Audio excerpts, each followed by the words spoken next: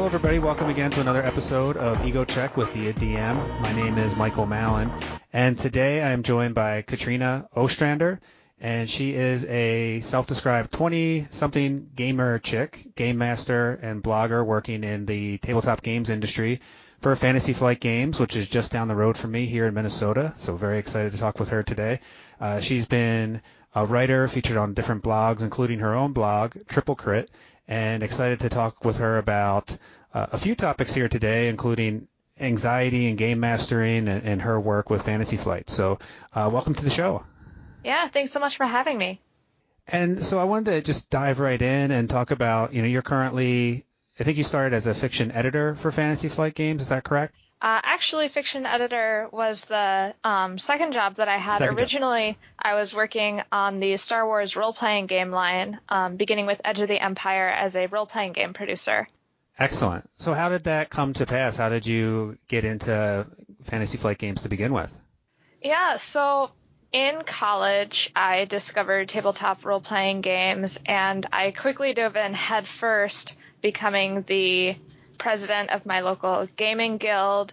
I was initiated into game mastering and kind of learned what that was all about. And more importantly, I tried a whole bunch of games, including a game called Warhammer Fantasy 3rd Edition, which it turns out is kind of similar in game mechanics to the Star Wars role-playing game line. So As college came to an end and I was checking different websites, and I just looked on the Fantasy Flight Games careers page just on a lark, and there was a position, the role-playing game producer, that fit kind of my gaming interests. I had experience with the particular systems they were kind of recruiting for, but also I had been sort of in the editing, writing side of things in my college, working for the literature review for my school, and also working in the writing center. So I had experience working with authors and trying to better their writing. And so it was kind of this combination of editorial and gaming that got me into the position. Excellent. And when we were chatting before, which is a recording that's lost to time. We first tried to do this a few weeks ago, and the internet goblins attacked the recording. But you were telling me back then that you had started getting into games in like 4th and 5th grade. Is that accurate?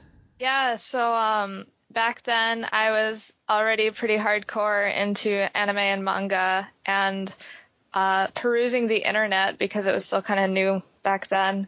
I discovered fan fiction sites, which I was very interested in almost immediately. And I also discovered play-by-post role-playing that was set in the worlds of my favorite animes, such as Sailor Moon and Magic Knight Rayearth. And so I started doing play-by-post role-play, and I continued that through middle and high school and even into college before I ever really got into tabletop gaming. And it wasn't actually until college that I tried it for the first time, had a really bad experience, and decided, well, I can do better. And then I decided that I was going to be a game master, and I was really lucky to have a whole bunch of people that were basically willing to mentor me into becoming a game master in my college gaming group, and that's kind of how that came to pass. Excellent. And you wrote an article recently about the play-by-post experience. Yeah, it's really interesting because it differs from tabletop in 2-3 major ways. First of which being that it is not at a table in front of people. It's asynchronous, and you do it on forum software. And it's really writing heavy, so it's actually a great way to practice description and dialogue and coming up with character concepts, and also plotting out character arcs with other people. And the beauty of it is it's almost like collaborative novel writing, and you get to kind of throw your ideas against the other players who are also there controlling different characters. And it differs in a major way because typically there's no game master, at least not in the free form play-by-post role plays that I've frequently participated in. Instead, we just had a admin or plot leaders who kind of figured out, all right, in this zone, these are the major conflicts that are going on, and basically coming up with a huge ton of hooks to get your character involved in the conflicts that are affecting the other characters who are already playing in those zones. but it was really transformative. And for me, it kind of embodies the fact that I've always been into both writing and gaming.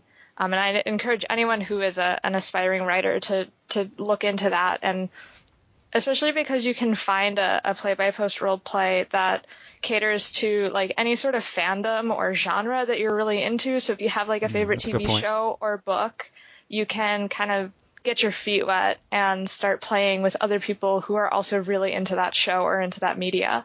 And are there a few central hubs for where these games go on, or do you have to hunt around for them?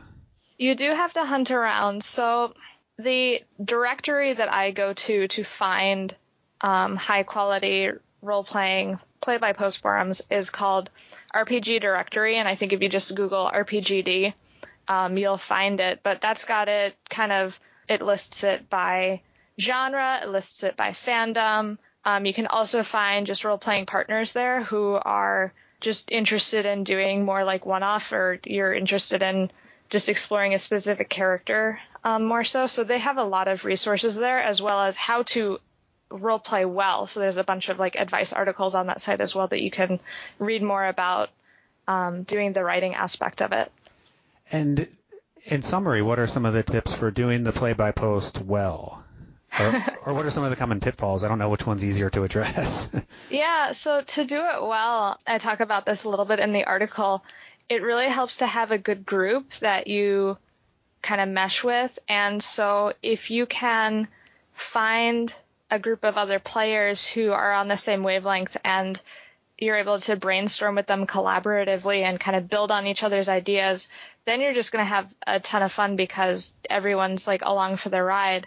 And you also have to be besides from the plotting and kind of figuring out what's going to go on, when you're actually responding to the threads in character, you really have to give up, I don't want to say agency, but you have to give up the notion of winning all the time, because if everyone's just going to be winning, these are diceless systems typically. Mm-hmm. So if everyone's winning all the time, then it's not going to be fun. And so you really have to be interested more so in watching your character struggle and evolve and make those mistakes and fall down, which is really interesting. Yeah, I would imagine that. Well, I think any gaming group thrives when there's a level of trust, but removing the face-to-face cues and then just having this asynchronous communication.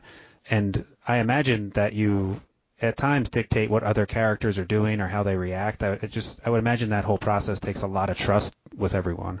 Yeah, and so definitely communication is key, the same as it is in a face-to-face role-playing group.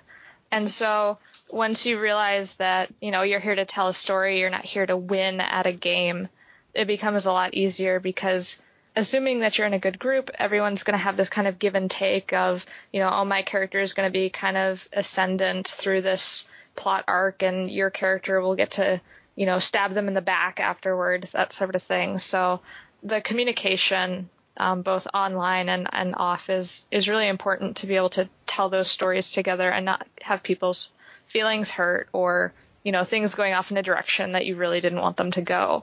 And what's the process for you been doing the writing, the play-by-post, and then getting it more into the tabletop gaming? How did that develop over time? Yeah, so I think that it kind of became a matter of availability, because in high school, I was growing up on the East Coast, and for whatever reason, New York is not really a super great hotbed for tabletop gaming. There's like a couple game stores, but not really a ton, at least in my area. Okay. And it wasn't until I went to college in Springfield, Ohio, which is in the middle of nowhere, basically, compared to the East Coast. But it's right in between Gen Con and Origins. Okay. So as you might imagine, it's like a gaming mecca. Sweet. And so that's just more of something that people did there. So I didn't have to like hunt online to find people that had similar interests as me. It was, oh wow, there are people that exist in my vicinity who I can get together with. And so definitely the social aspect of it was a draw. And also just at that point, I think I was starting to kind of fade out of the writing too, just because I got more of an immediate gratification from game mastering for a group or for role playing there, and I didn't have to wait for other people to respond to me. For example, I could just have like my 4 hours of my hit, get my gaming in. So that I think was a major reason for why I kind of drifted. Just the availability, and then two, like the style of it. My preferences changed over time. Yeah, and that leads into something I certainly want to talk about. You wrote an article for the Contessa site fairly recently about being a woman in role-playing games in that hobby, and how starting off it was with groups predominantly composed of men, and how your views of gaming changed a little bit when you started playing with other women. Yeah, so like most women probably in the tabletop gaming hobby, I was really outnumbered. Things started to get better over time, but definitely to begin with, I would be either the only woman in the group or one of, 1 or 2 women in the group. And so there was definitely one style of play, and I was kind of lucky that I was with some groups that were still interested in story, but then going to conventions and experiencing that whole scene, I kind of realized, oh wow, this is really male dominated, and there aren't a ton of ladies here. Mm-hmm. You can tell because the lines of the bathrooms look very different. I guess that's a perk. I don't know. Yeah. And then I moved to Minnesota, and I had a whole bunch of lady coworkers at Fantasy Flight Games, and of course they work on games, they work with games and around games, and they were very interested in also checking out role-playing games because many of them had tried role-playing with some of their other male coworkers and felt really judged by the experience. They had a harder time kind of getting the feel for some of the mechanics, and they weren't experts right off the bat, the same way that like any other person wouldn't be like, oh yeah, I know exactly how to initiate a grapple in 3.5. You're just not going to know that immediately off the bat. And so for them to kind of play catch up was really intimidating. And eventually we realized that we all had a shared love of the Sailor Moon fandom. And so I said, well, I'll just run a Sailor Moon game for everyone, and we're going to use a like old school Guardians of Order D6 system. Nice. And it was so much fun. We had 2 guy players. We had 7 women, myself. That's a big group, yeah. Yeah, so we did episodic play with people like kind of jumping in and out as an ensemble cast, but I was really struck at how much cooperation and camaraderie kind of were like such a major focus, and everyone was really invested in seeing each other's characters shine, whereas I've seen it, in other groups, in my experience in male-dominated groups, where it becomes more of a competition and everyone's kind of like out competing to see, oh, well, we can't have 2 rogues because then they'll be competing for, what we can do. And this group, it was much more, well, it'd be really fun is if we kind of like, what my character is doing in her real life and the relationship that character is forming, not only with the other player characters, but with the NPCs. And I was really struck at how people were just like kind of interested in characters other than their own. And it wasn't really about like, oh man, I gotta get this new magic item. I gotta level up. I gotta increase my stats. It was more like, how can I win the affection of this character, or how can we like unlock the mystery of what's going on? And like, so to me, it was much more my speed, I realized, because when I develop role-playing game campaigns, they're much more story-focused or character-focused. And so finding these, like, all women or mostly women groups really allowed me to thrive in that way. And that's something that I've kind of noticed, too. I had another campaign besides the Sailor Moon one that was, again, mostly female, and the same pattern repeated itself. So, of course, this is just my anecdotal evidence, and I would love to see like studies about, what different game dynamics are like. But I found it was very interesting when I put out that article. Some of the men that were commenting said, oh man, that's like exactly what I want out of a game, but I've never had that. Why are my gamers like so focused on power gaming and, defeating the monsters and getting the treasure, et cetera, et cetera? And I said, well, you should play with more women. Yeah, and what do you think contributes to that difference potentially? I mean, you mentioned that it's anecdotal, but in your experience, what do you think contributes to the different ways that men and women approach role-playing games? I think it has a lot to do with socialization, just in terms of, women are not really raised to be as competitive as males would be, I would say. The types of media that we consume is different, and whether that's a matter of like how we're wired versus just what we're expected to consume, that's really up for debate. But it's, if you go and you just talk to the average women geek versus the average male geek, you're going to get very different like media consumption a lot of the time. Mm-hmm. So having more of like a novels or a book focus is going to create a different type of gamer, or at least like a fantasy or romantic fantasy library is going to create a different gamer, it feels like to me, than someone who's raised on like hard sci-fi and other kind of action-packed space opera type stories, which are full of technology and things like that. So I don't know. It's very much a nature versus nurture question, and we just don't have any research really into it. But to me, I definitely know, like, I can run the romance plots when I have women gamers, and they'll eat it up and they're really interested in it. And I'm not saying that all males don't enjoy romance plots. Many of them do, but it's less about that, I find, with those types of games. It's more about, making each other's characters look foolish and outperforming each other in the all male groups. Yeah, and I think going back to this idea of trust in a group and just those social norms of role-playing games about combat or leveling up and getting treasure and kind of power gaming, like you mentioned, I imagine that in each gaming group, if one or two of the players, and let's say most groups are men, but I think if one or two of the men in a group kind of made an effort to do more of storytelling, more collaboration, that other people would probably be into it a bit. Oh, yeah. But everyone kind of assumes, this is what we're supposed to do. So no one pushes it in a different direction until maybe a couple women enter the group. It would be interesting for DMs and players to experiment with that a little bit. And not to play games with other people, but I mean just to push some of those norms that happen in gaming groups. Yeah, and to me it's kind of almost like this whole like way of thinking about things, because I know that despite my having gotten into tabletop role-playing games much more in college, I did have one brush with it.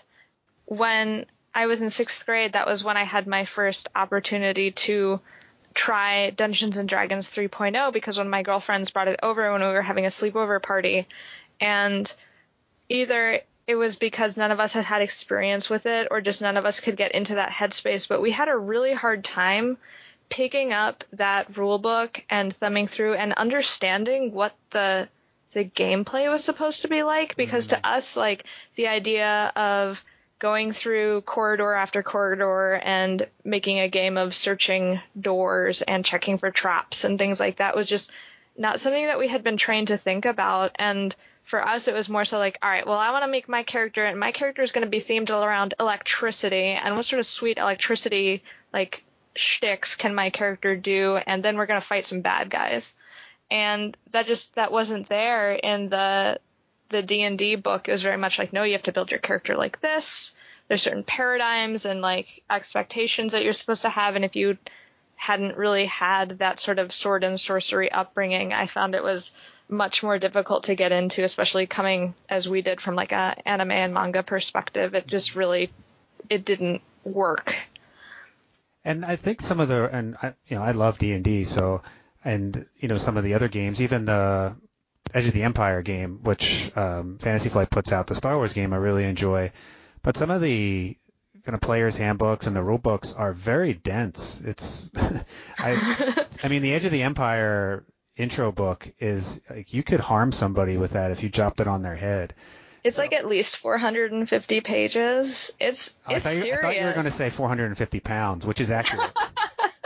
It feels like that when I'm trucking it along to conventions. Oh yeah, I took it into work once. I was like, I'll look at this over lunch, and then I was like walking in from the parking lot with the backpack on. I was like, I can't bring this to work. I'm gonna have a sore shoulder. Yeah, and that's why I feel like the beginner games are actually a good bridge in between them, because that was something that wasn't really present. I know, like, Dungeons & Dragons has their starter set now for 5th edition. I think that's super great. But the Star Wars games, and Dan Clark is mostly responsible for this, really breaks it down like moment by moment into, all right, here's what these dice mean, and here's what your characters can do, and here's what happens when your character does those things. So it starts to pull you into, this is what a role-playing game feels like, in a way that, okay, you're just going to go into a dungeon and you're expected to know how dungeons more or less operate. I find the beginner games are a really great step in that direction. I think of being more inclusive to new gamers and helping people get interested in the hobby and not be intimidated at first blush by that, 450-page rule book of crunch and heft. Yeah, and I think I've made the mistake as a GM. My wife had joined a game several years ago because she lost a bet, which it's a long story, but she played, and I think I spent too much of the game session trying to like introduce and teach her rules instead of just having a good story and like an interesting character and things going on. And that's what she had given me feedback afterwards. She's like, yeah, I didn't really get it. I didn't really know what I was supposed to do or why I was doing it. And I think that touches on some of the things you've been talking about, where maybe focusing more on the characters, a compelling story, and introducing some interesting NPCs and just seeing what happens, which I don't know if that's the norm for a lot of sessions. I think that GM almost has a plan in mind of, okay, here's the obstacle, here's the quest, and maybe these are the target numbers for the checks that I'm going to make them roll. Right. Instead of letting it be more collaborative and open-ended. And it's something that I want to do. I'm getting ready to start a new campaign with a group, and I think I just want to approach it a bit more of a free form, having a little bit of a plan, but maybe spending more time just on who the players, like who their characters are, how they're interrelating, and what NPCs they show interest in. I think that'd be a lot of fun. Yeah, so the biggest thing that I try to do when I'm getting someone kind of into role-playing games for the first time is I frequently touch base with them and ask them how their character is feeling about something and allow them to kind of narrate what's going on through their character's mind and maybe why they feel that way. And then also, if they're feeling up to it, describing whether their character is presenting that emotion openly or if they're just kind of like trying to keep it in. But it's fun and people are interested in it, even if they can't like act on, oh my God, my character is super angry and she really wants to hit someone right now, but she's not going to. It's still enjoyable for the rest of the party to kind of like hear that and to get like a glimpse of the character's inner monologue, even if it's, she's keeping her temper on a leash and she isn't, killing anyone at the moment. 'Cause role-playing games are really murderous. Apparently I've discovered when trying to run games for children, you really start to notice how much death goes on in role-playing games.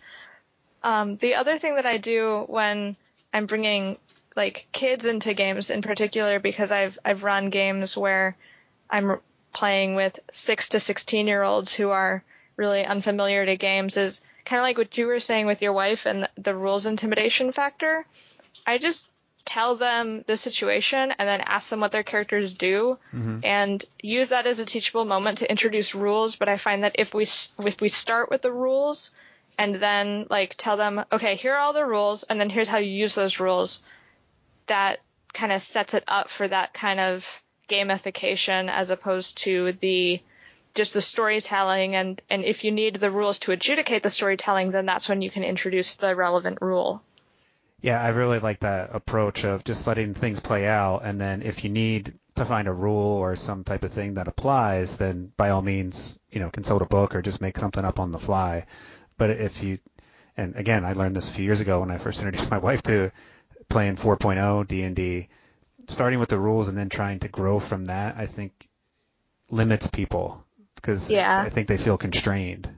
They start thinking about, all right, here's what the rules say I can do versus here's what my character does, and then find a rule to fit what's going on with your character. And that's, I think, a huge stumbling block that people have with the Powered by the Apocalypse games, trying to wrap their heads around moves, because moves, which are the way that your characters act in the game, feel really prescriptive, when really they're just there to be like, once you hit a moment in the narrative, then you can, fall back on the mechanics to see how well you do something or what side effects there are. But to begin with, to feel like, oh, I can only do these like 4 to 8 moves, that's like not a fun role-playing game because you feel like super constrained, like almost like you're in a straitjacket or something. Mm-hmm. And one of the things you mentioned, I think, a few moments ago was talking about engaging the emotion of the players and their characters more often. And I can't remember if you just said it or if it was from our first conversation a few weeks ago when you talked about introducing choices that matter and kind of these moral quandaries. And I wonder if you could talk a bit about that and how you use that at the table. Yeah, so I was really inspired by games like The Witcher 3, Dragon Age, and kind of other computer games that I had been playing. And I realized what made them so awesome was the ability to make interesting choices and then see the ramifications of those choices. And in some of those games, it's like playing out across several games, like your choices in Dragon Age Origins affecting what's happening in Dragon Age Inquisition, which is super amazing. Mm-hmm. And you would think that tabletop role-playing games would be like the perfect place to really dig into the consequences of something because you're not limited by what the writers had a budget to write, right, or whatever cutscenes are available. Yeah, but I find that many of the games that I've played in, many of the campaigns are really not thinking about character choice and agency and consequences. And so that's something that I've begun to really integrate into my prep is, all right, what interesting choices am I going to give my players? How do I actually make them feel like they have a choice instead of saying, all right, here's the 4 to 5 scenes or encounters that I'm going to do this session. And first they're going to do a social, and then they're going to do an investigative, and then they're going to do a combat. And then I know like exactly either the choice there or the way they're engaging with it is like a yes, no. Can they overcome the challenge or not? Okay, if they don't overcome the challenge, then it's a TPK and everything's over. Mm-hmm. And that's not satisfying. And so I've really tried to focus on what am I going to let my characters do and what sort of especially interesting moral choices when there's like no right answer, when like both things are bad and it's like a choice of select one of these bad options. Yeah, but those are like the times that really matter to them. Like in one of my women heavy games, it was, do you ally with this NPC or not? Do you choose to sacrifice your character for some greater goal, or is your character going to potentially mess with the space-time continuum in order to fix things and resurrect characters? And are you okay with what's going to happen when the Guardian of Time is going to have to kill her because she is, breaking the way that time is supposed to flow? So those are, I think, what really agonize the players and like a way that actually engages their emotions at the table, and more so than can you slay this dragon? Instead, I'm asking, how are you going to slay this dragon if you're going to slay them at all? And why would you be doing so? Like creating the context around those choices. That's what's going to make people remember your games down the line. Like, oh man, this guy who totally could have been a villain, and then we ended up choosing not to think of him that way, or saving this character and not that character. Those are the moments where everyone just kind of was in the magic of the role-playing games. And I find that it's difficult to hunt out adventure modules that kind of capture that, and instead they just are much more linear, which is no longer quite as interesting to me. So this brings up a couple of things and kind of two paths in my mind going with the conversation right now. Is one, like you're now in the industry and in a position to maybe influence how some of these things are written and presented. I think also being a game master and having more of that free form game where it's not as planned or binary or prescriptive takes quite a bit of confidence, and I think introduces quite a bit of anxiety and nerves about trying to run a game that way. So, Oh, yeah. your choice. Which one do you want to jump on first there? Well, we can go with the one you mentioned first. So, yeah, published adventures have different constraints than your homebrew game because they have budgetary constraints, time constraints, constraints of talent also, who you're getting to write on these games. And so you have to decide, all right, it's going to cost this many dollars to print a 48-page rule book. So you have to kind of decide what's going to go into those 48 pages, and is it going to be you're going to give a shorter adventure but offer more choices, or are you going to do a longer adventure that's more linear and maybe gives like the illusion of choice, but you're still on the railroad. So published adventures are kind of tough, and again they're constrained primarily by cost, I would think, and physical page space, or if you're doing like a PDF, still somebody's got to take the time out of their day to write it. And the more choice you give, the more potential waste there is if you're writing an adventure. But hopping over to the other type of games, the one where it's the game master primarily coming up with the story, being able to, again, it comes down to like time and waste, and you could try to plot out everything that could possibly happen, but you're going to spend all your time basically writing like this giant Twine game or this giant like choose your own adventure type thing.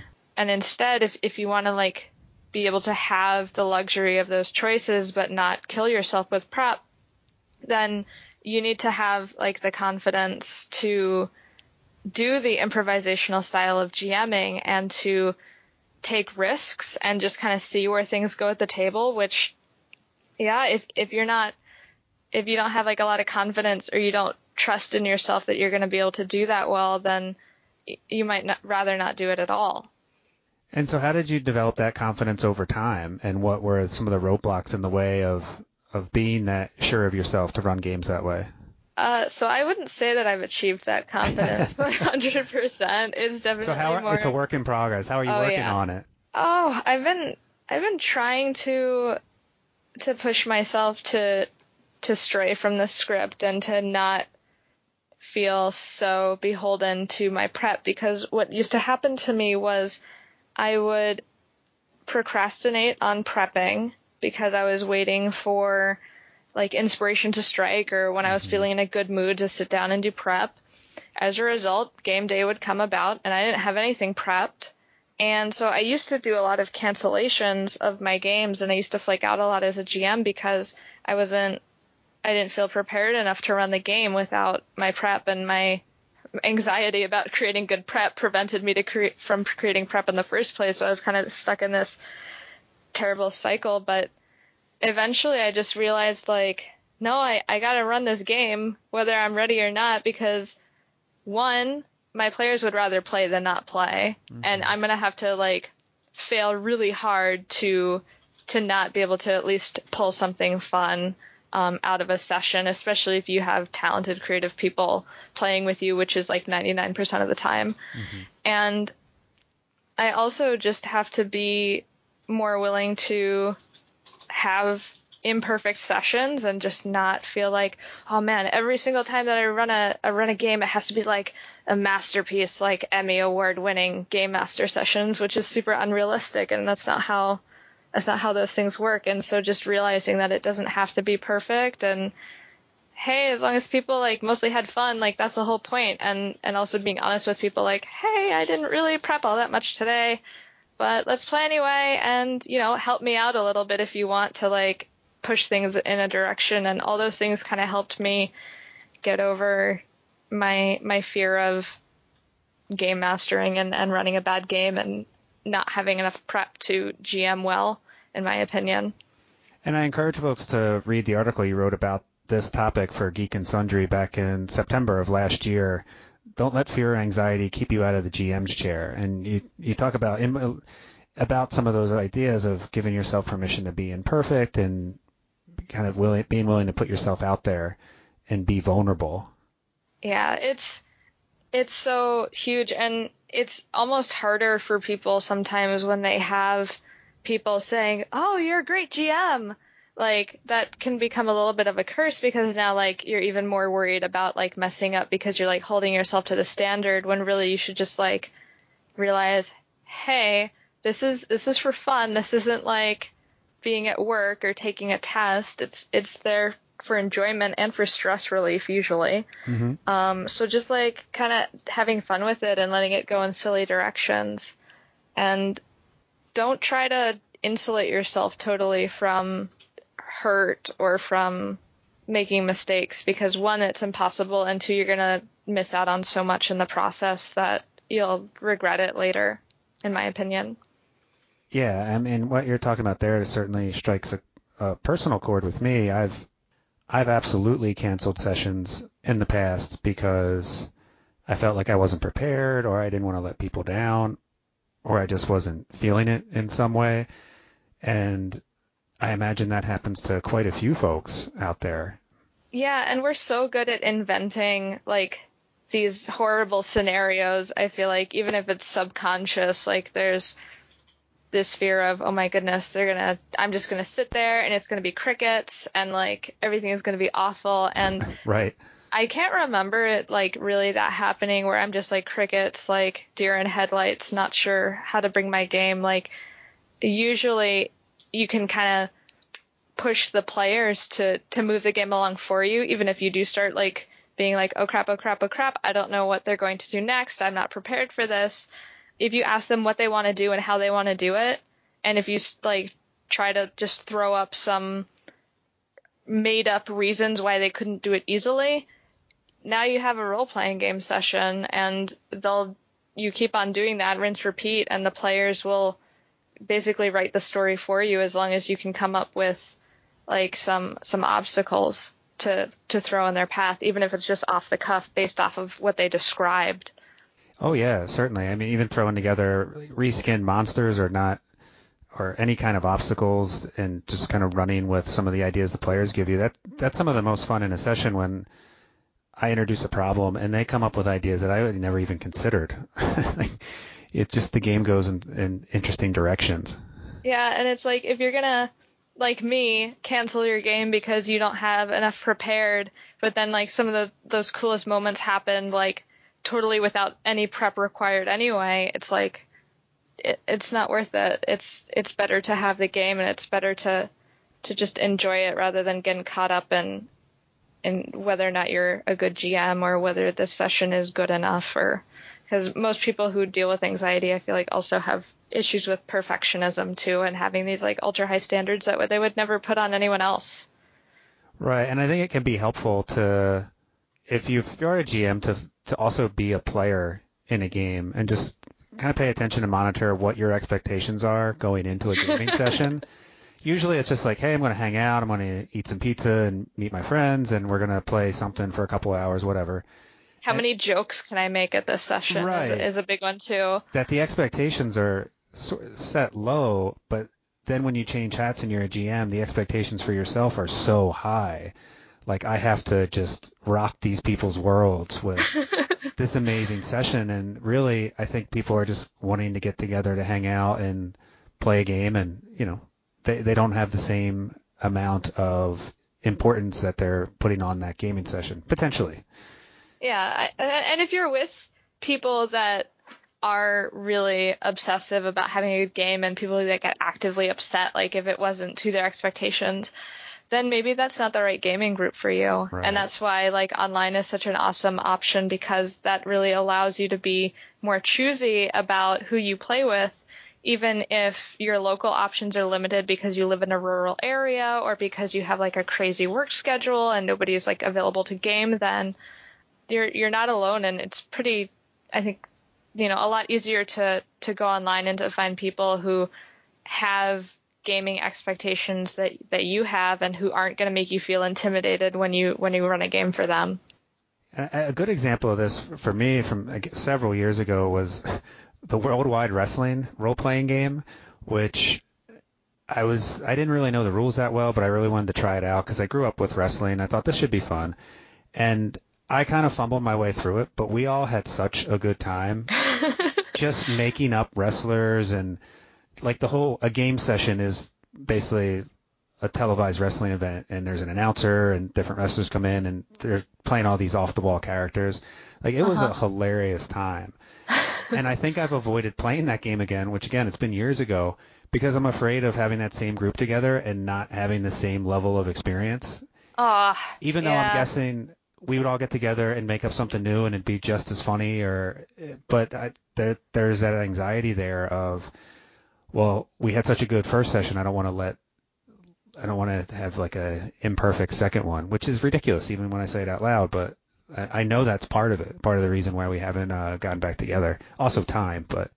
Yeah, and wouldn't you say that you're like more bummed out that you haven't played it again than how bummed out you would be if it weren't like perfect? Like, I don't know. For me, that's the big thing, is that anxiety can't really, if you let it get in the way of the things that you want to create or the things that you want to do, then that's what really sucks. And that's why, like, being in a creative field and having to like put your work out there, like recently for me, I was, I'm watching as the fictions that I worked on with writers are getting posted for Legend of the Five Rings. And of course I can go and I can dig through pages and pages of forum comments of people like tearing these things apart and talking about, oh, it was, this way or that way, and I liked it for this and I hated it for that. And if you let that stop you from creating or trying, then you're really missing out, I think. And that's been something that I've had to learn in a professional capacity as well. It's like, even when dealing with these like high stakes licenses or these like big IPs, just saying like, nah, I'm just going to do my best. I'm going to have fun with it. And if people like it, then great. And if they don't, then that's their right. And I'm just going to do the best I can. And that's going to have to be enough. And so as we kind of wind down here, I wonder, one of the things I wanted to chat with you about is working at Fantasy Flight, and certainly they're working on some huge intellectual properties like Legend of the Five Rings, Star Wars, think Game of Thrones. I mean, they have some really heavy hitters. And what is it like to work on those properties? Yeah, it's I would say more nerve-wracking than trying to run a good game for your gaming group, just because the level of intensity of the fandoms is so much higher for Star Wars and for Legend of the Five Rings. Like, these people, and deservedly so, they care about it so much because they've spent so much time in these worlds and they really know them inside and out. And one of the things that you have to be careful of is these worlds are so rich, and you could spend forever like researching and trying to like make sure that you get it all correct. But then at a certain point you have to say, stop, I'm gonna create something new. And, if you get something wrong, then hopefully you have like a good team in place to help catch things for you. And if not, if you make a mistake, like sometimes you can actually have really interesting things come out of that too. Having a misnamed character or something else like that can actually turn into a narrative opportunity. If you cast it in a different light. And so what exactly have you done with Star Wars? I'm a huge Star Wars nerd, so and I enjoyed Edge of the Empire. We played a little mini campaign of that a couple years ago and really enjoyed it. And it's one of those things where we wanted to keep going, but just time and life gets in the way of trying to get the group together. But how's that been, working on that and some of the other products?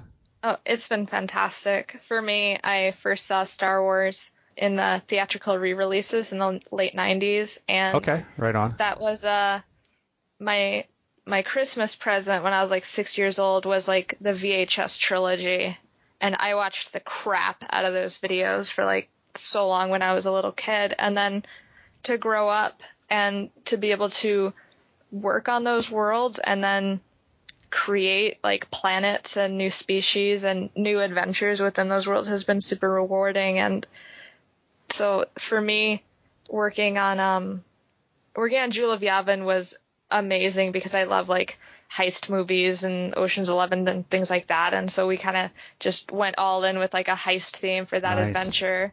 That was a blast. And is that a standalone product that people can get, or is that part of something else? Yeah. Okay. It's for a little bit of higher level characters, but if the GM is willing to kind of dial down some of the challenges, then you could totally run it with a starting party.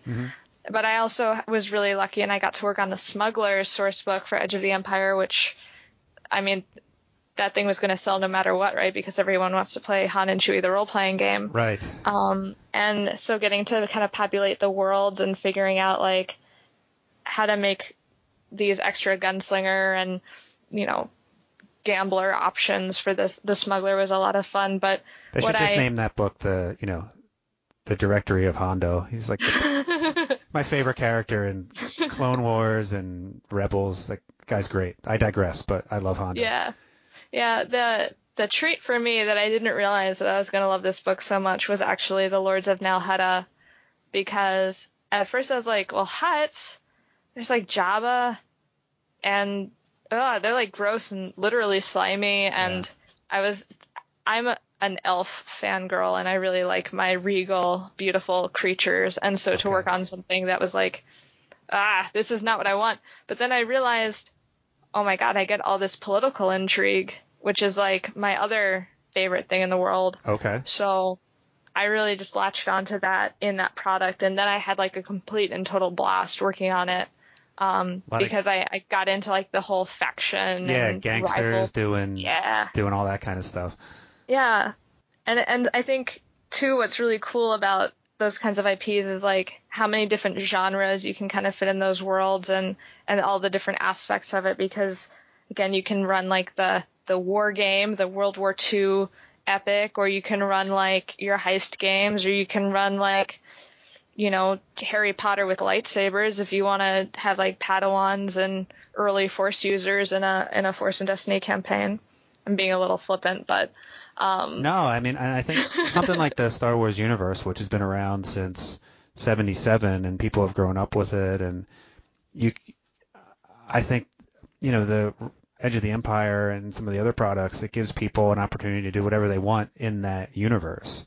Yeah, and if you ask two fans like what they think Star Wars is really about, or you ask two different fans what Legend of the Five Rings is all about, and they'll give you different answers based off of their personal tastes and what they really like to get out of it. And some people really like the bureaucracy or the intrigue or the, you know, the magic users, and other people really like the battles and the, you know, these types of characters and so on.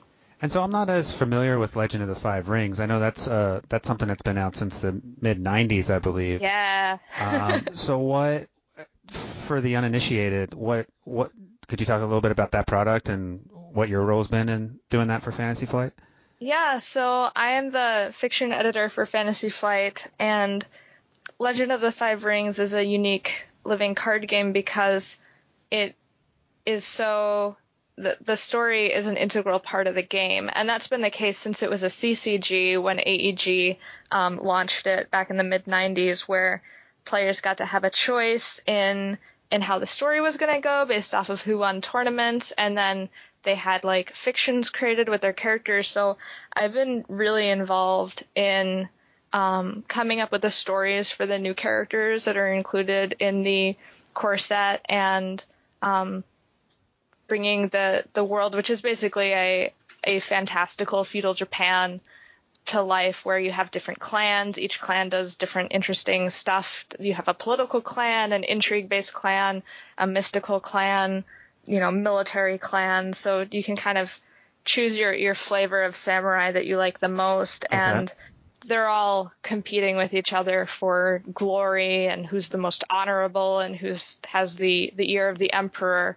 So I've been really fortunate in being able to work directly with the writers and with the development team of the card game to help tell those stories and figure out what exactly we're going to do with the setting and who's going to take a major role and what sort of challenges they're going to face. So that's been incredibly fun, and I can't wait for the rest of the stories to kind of unfold over the summer. What is coming up for you in the future at Fantasy Flight, or maybe even beyond?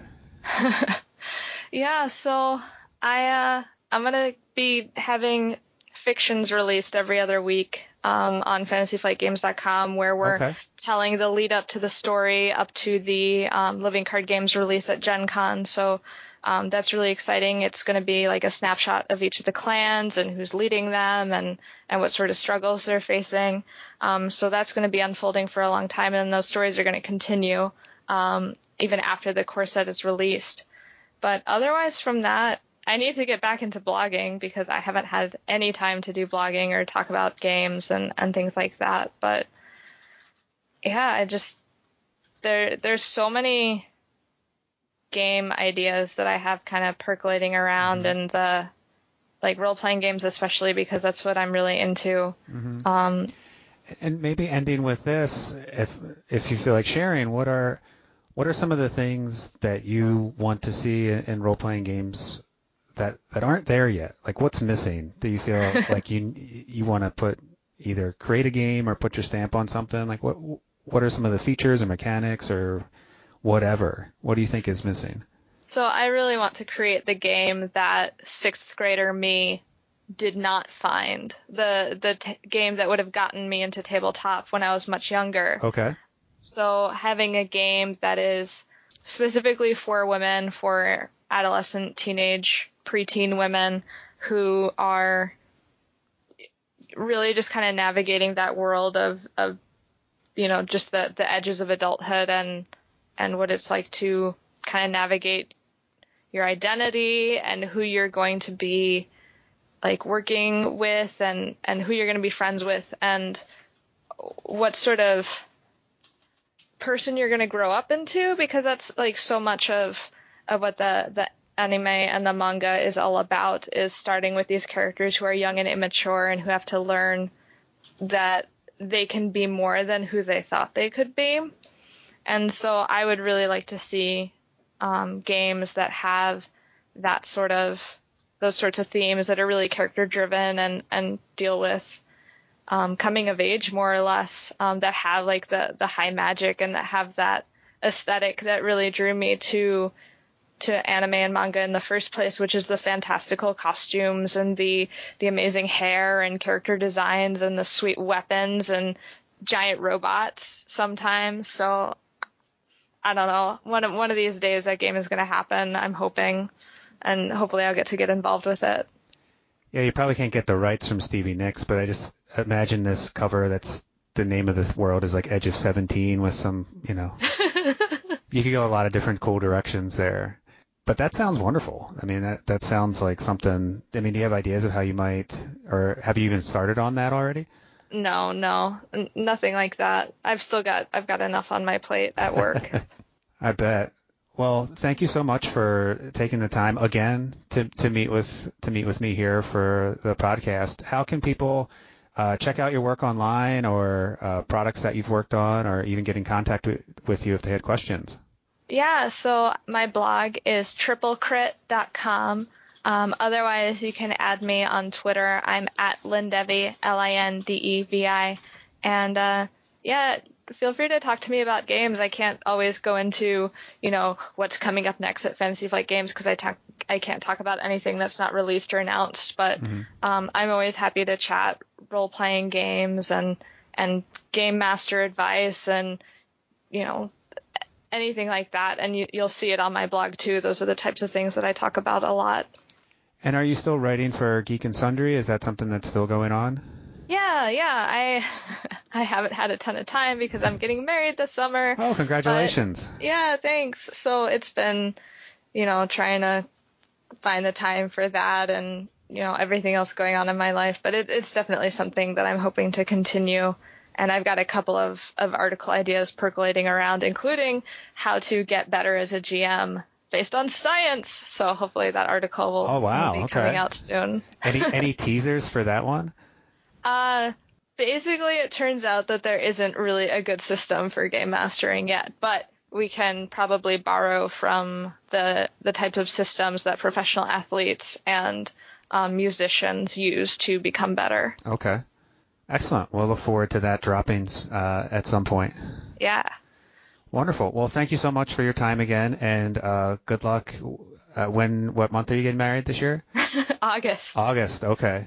Excellent. Right after Gen Con. Woohoo! Wow. What a jam-packed month that's going to be.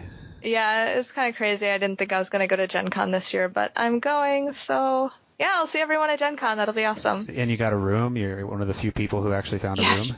Yep. Congratulations. It it helps when you're going with a company. There's other people that's right. You have an inside track on all that stuff. Yeah. Nice. That's a good perk. Well, enjoy, and congratulations once again, and thank you for your time. Thank you so much for having me on. It's been a real pleasure, and I hope, I hope we get to chat some more at some point. Yes, please. Welcome back on anytime.